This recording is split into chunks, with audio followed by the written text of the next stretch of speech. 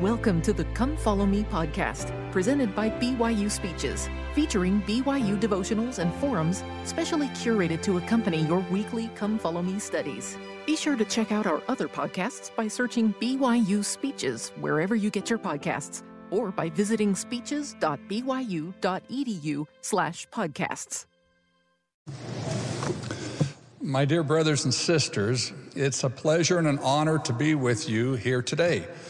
This is a remarkable institution with a worldwide influence for good, and you certainly make it even better because of your individual contributions. I pay tribute to President Worthen and those who serve with him in guiding this university to fulfill its divine purpose. We thank you for your devoted and remarkable service. Now, last spring, my wife Anne-Marie and I visited with President Russell M. Nelson in his office, where he extended to me the calling I currently hold. I asked him, "President Nelson, what would you like me to do as the Sunday school president?" His reply included the humble request that I encourage an ever-increasing use of the Come Follow Me resource by members of the church. So I share with you that request from the prophet of God, and thank you for your personal efforts this year in reading the New Testament. You may not realize this, but by accepting and acting on the prophet's invitation, you are strengthening the church. How, you might ask? As you study the scriptures throughout the week, you welcome the Holy Ghost into your life. This increased influence of the Holy Ghost builds your faith in the Savior and deepens your conversion. The collective strength of the conversion of each member is, in a very real way, the strength of the church. So we thank you for strengthening the church by studying the New Testament this year. I consider this a sacred opportunity to address you today, and I have prayed earnestly to know what the Lord would have me say. The promptings of the Spirit have led me to talk of the importance of acting in faith, and to remind you that faith still precedes the miracle. In the Book of Mormon, there's an absolute jewel in Ether chapter 12.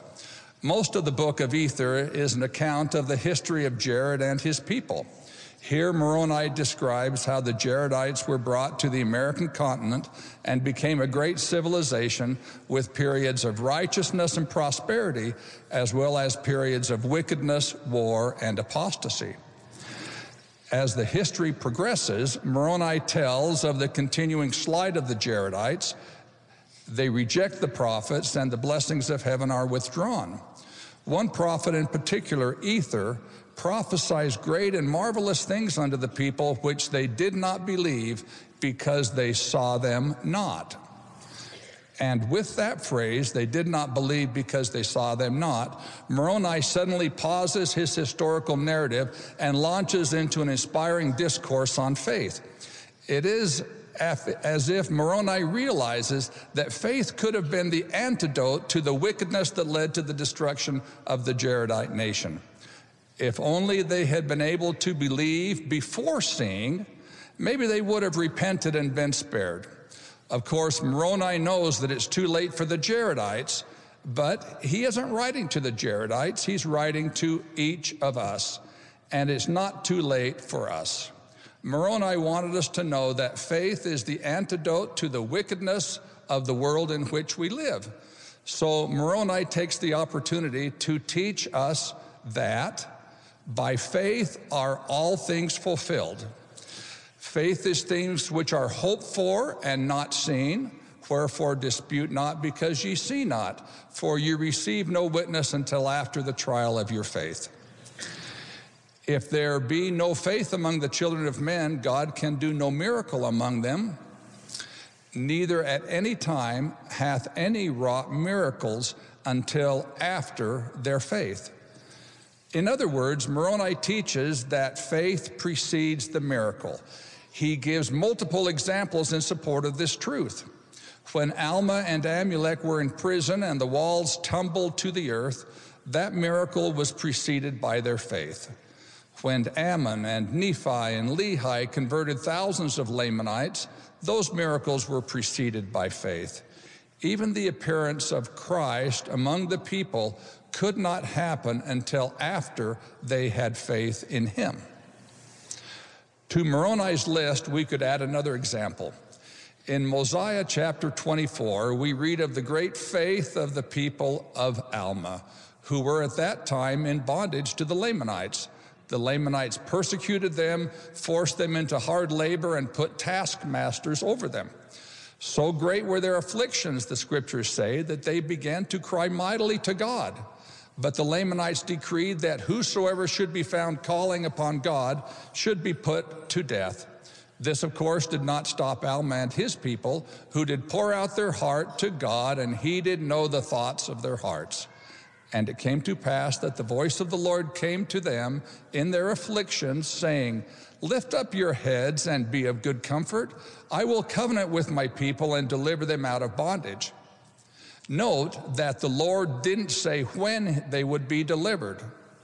In the meantime, however, he promised their burdens were made light. Yea, the Lord did strengthen them, and they did submit cheerfully and with patience to all the will of the Lord. And it came to pass that so great was their faith and their patience that the voice of the Lord came unto them again, saying, Be of good comfort, for on the morrow I will deliver you out of bondage. Note again that the Lord didn't say how he would deliver them, just that it would happen on the morrow. But that was enough for Alma and his people. They spent all night gathering their flocks together, preparing for their promised deliverance. Then in the morning, the Lord caused a deep sleep to come upon the Lamanites, yea, and all their taskmasters were in a profound sleep. And Alma and his people departed into the wilderness. It was a miracle. And it came after the people of Alma submitted cheerfully and with patience, preparing all night long without knowing how the miracle would happen, only that God had promised that it would. You see, you don't need to see the miracle before they would believe. That's faith, and faith still precedes the miracle. Now, my dear friends, examples of faith are not confined solely to the scriptures. Great faith was also demonstrated by saints early in this dispensation, and it is clearly evident among our fellow saints with whom we live day to day. Your lives are full of such faith and devotion. I wish I could talk to each of you and hear about the patterns of faith that have brought you to this point in your lives. Even though that isn't possible, you can rest assured that your Father in heaven knows of your faith and is blessing you accordingly. I would like to suggest 5 patterns of faith that you can make a part of your day-to-day lives to demonstrate your faith in Jesus Christ and qualify you for the miracles that God has prepared for you. These patterns of faith include following the Lord's living prophet, attending our Sunday meetings, participating in home-centered gospel learning, paying tithes and offerings, and attending the temple. Pattern number 1, following the Lord's living prophet. An inspiring example of following the prophet comes from the life of Charles Walker. Brother Walker was born in England in 1832. He was baptized as a teenager and emigrated to the United States.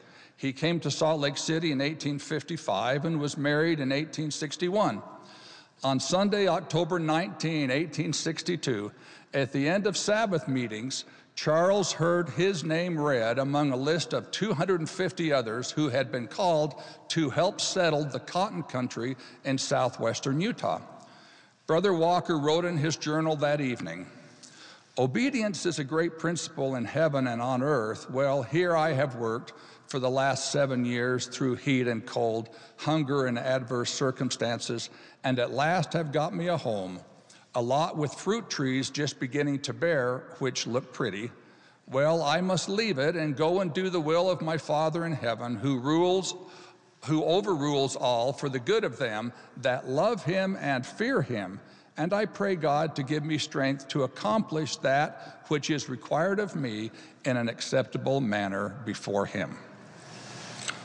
On November 13, only 25 days after receiving his call, Charles Walker and his wife left Salt Lake City and began their journey to what we now know as St. George.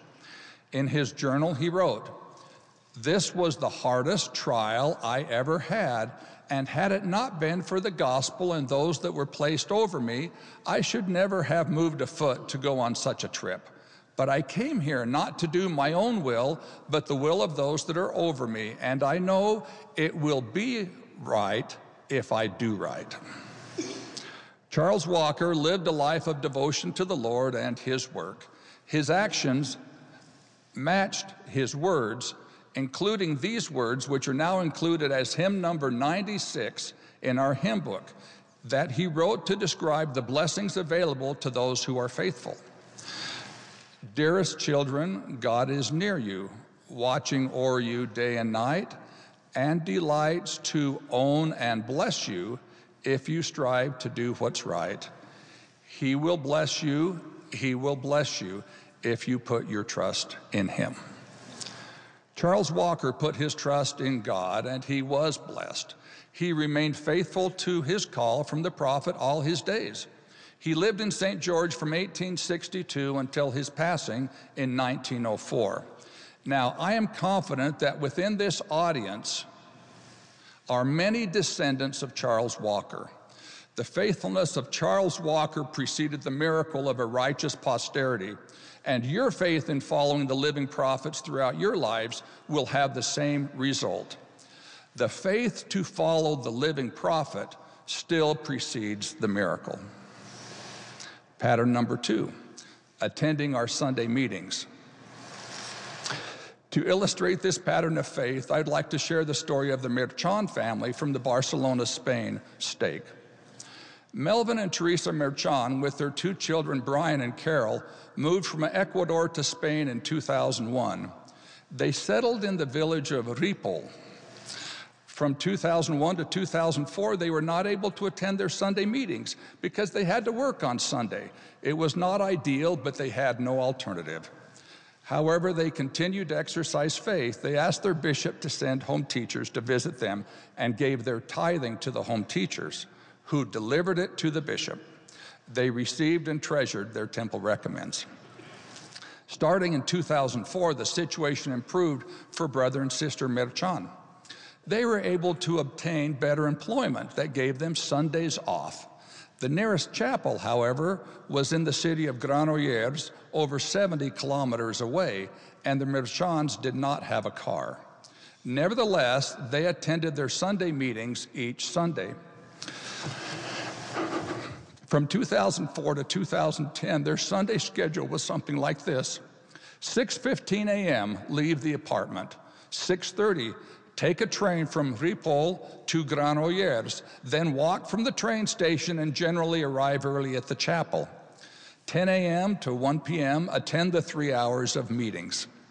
After the meetings, they would either eat a lunch they had brought with them, or they were sometimes invited to eat with other families in the ward.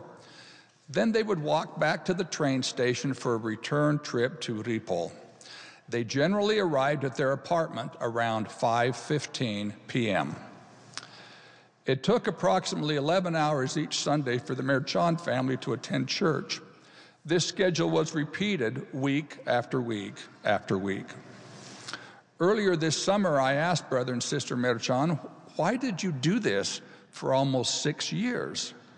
Their reply was simple: "We desired that our children grow up in the church and remain active in the church. That was our principal goal. The rest was of lesser importance to us." Contemplate the price brother and sister Merchan were willing to pay to establish faith and conversion in their lives and in the lives of their children. They exercised their faith and left the miracle in the hands of the Lord. So what miracles were made possible through their faith? A branch of the church was established in the nearby community of Vic. Brother and sister Merchan have remained firm and steadfast in their testimonies of the Lord Jesus Christ and his restored gospel. They hold current temple recommends. Brian, their son, served a full-time mission. He attends the ward in Granollers and has a calling in the church and a current temple recommend. Carol, their daughter, was married in the Madrid temple. She also lives in Granollers and attends the ward there. She also has a current temple recommend. Now, it is not likely that you and I will be required to make an 11-hour sacrifice to attend our Sunday meetings, but we might ask ourselves what price we are willing to pay for the conversion of ourselves and our posterity. That blessing will come as we exercise the faith to partake of the sacrament weekly. The faith to attend our Sunday meetings still precedes the miracle. Pattern number 3, participating in home-centered gospel learning. At the beginning of the October 2018 General Conference, President Russell M. Nelson said, "The adversary is increasing his attacks on faith and upon us and our families at an exponential rate. To survive spiritually, we need counter strategies and proactive plans." Then, as you recall, approximately 29 hours later on Sunday afternoon, he closed the conference with this promise: "As you diligently work to remodel your home into a center of gospel learning, the influence of the adversary in your life and in your home will decrease." How can the attacks of the adversary be increasing exponentially, and at the same time the influence of the adversary is actually decreasing? That's the promise and the blessing from the Lord's living prophet. Come follow me is the Lord's counter strategy and proactive plan. As President Nelson taught, the new home-centered, church-supported integrated curriculum has the potential to unleash the power of families. However, it does and will require our best efforts, and we need to follow through conscientiously and carefully to transform our home into a sanctuary of faith. In the April 2019 General Conference, Elder David A. Bednar said, "Making our homes sanctuaries wherein we can stand in holy places is essential in these latter days. And as important as home-centered and church-supported learning is for our spiritual strength and protection today, it will be even more vital in the future. Studying the scriptures with the Come Follow Me resource as our guide is like painting the doorposts of our home with the blood of the sacrificial lamb, as the children of Israel did while in bondage. Their act of faith protected their families from the plague that took every firstborn son in Egypt. Our act of faith in studying the scriptures daily protects us and our families from the influence of the adversary. The faith to study the gospel in our home still precedes the miracle."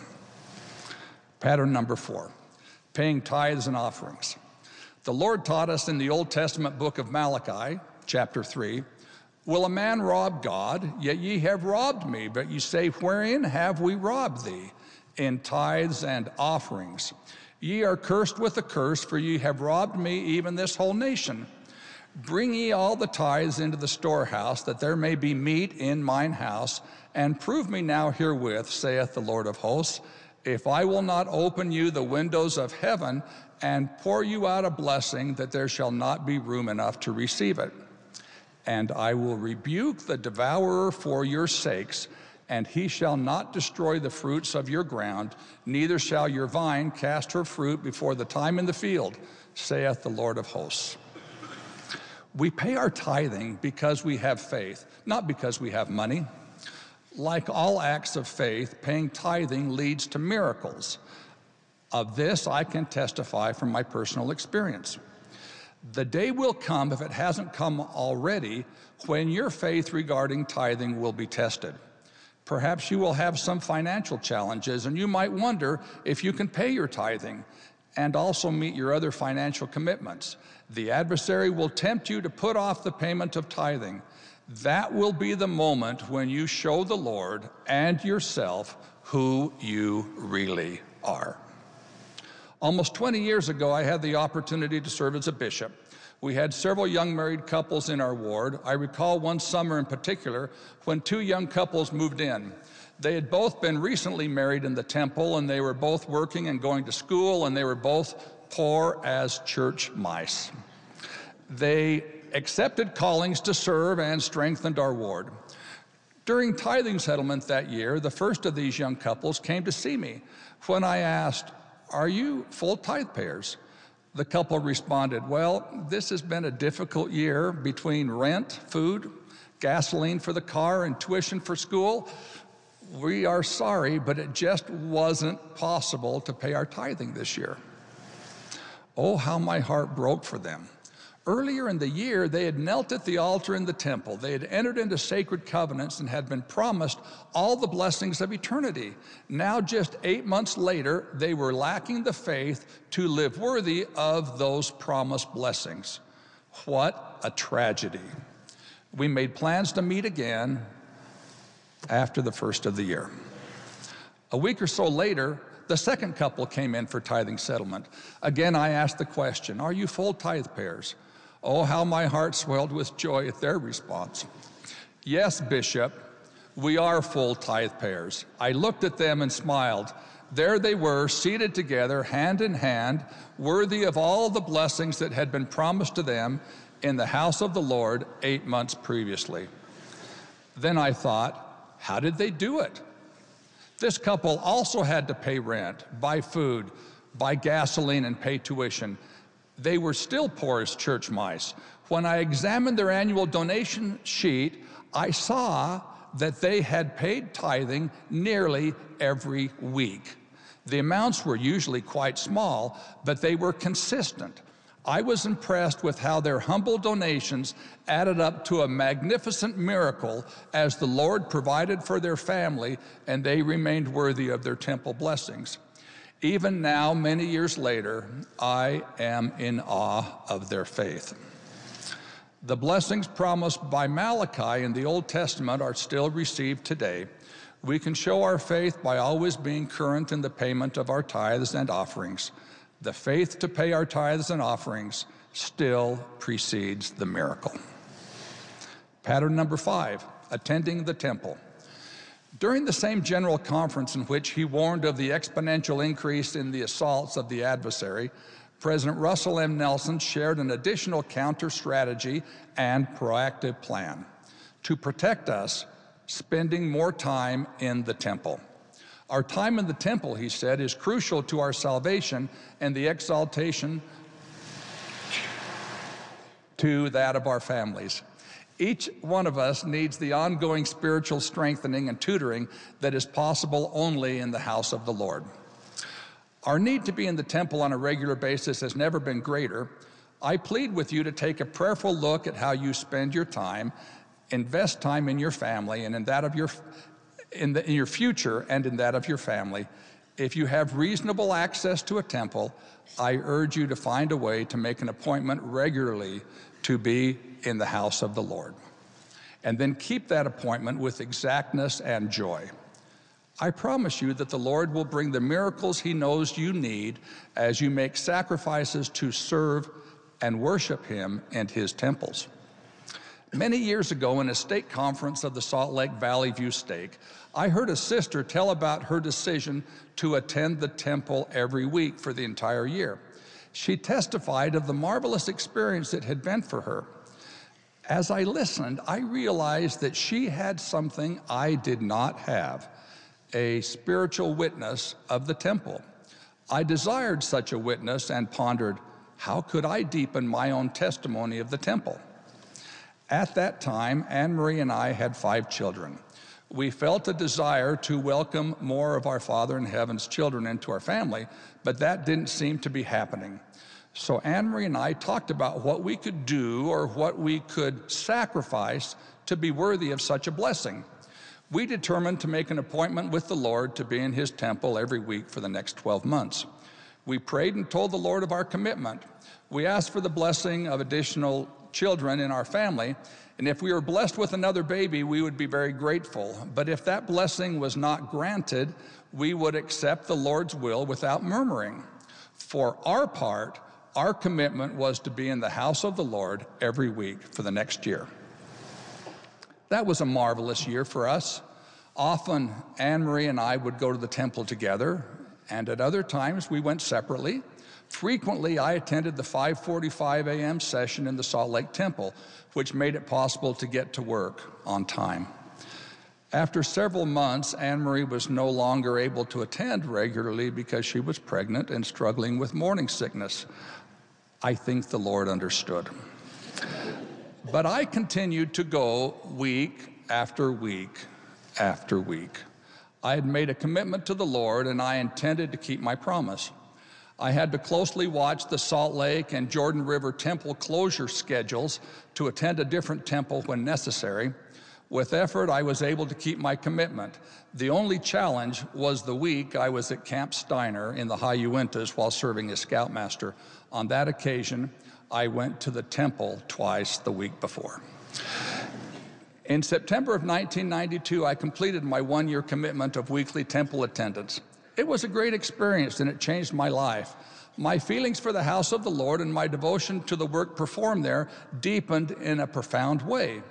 Now, I'm not suggesting that the Lord expects you to attend the temple every week, nor am I saying that doing so will mean you will be blessed with more children.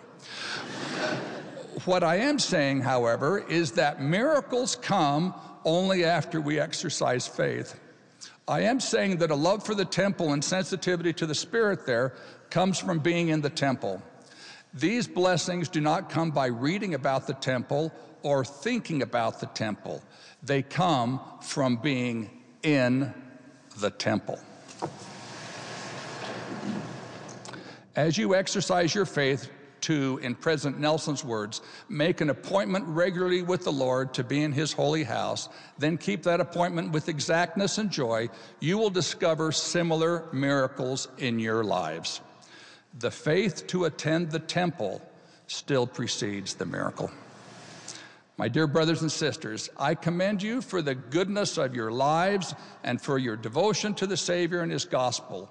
How noble you are and how valuable is your contribution. You are and will continue to be a great strength to the Lord's work. I encourage you now to establish patterns of faith that will bring miracles and blessings to you and your posterity. Remember, following the Lord's living prophet, attending our Sunday meetings, participating in home-centered gospel learning, paying tithes and offerings, and attending the temple. I pray the Lord's blessings upon you. May you establish patterns of faith now that will precede the miracles you need in your life, because faith still precedes the miracle. Jesus Christ is our Savior and Redeemer. His infinite atoning sacrifice makes possible our repentance and our eventual return to his presence. Joseph Smith was the prophet of this dispensation.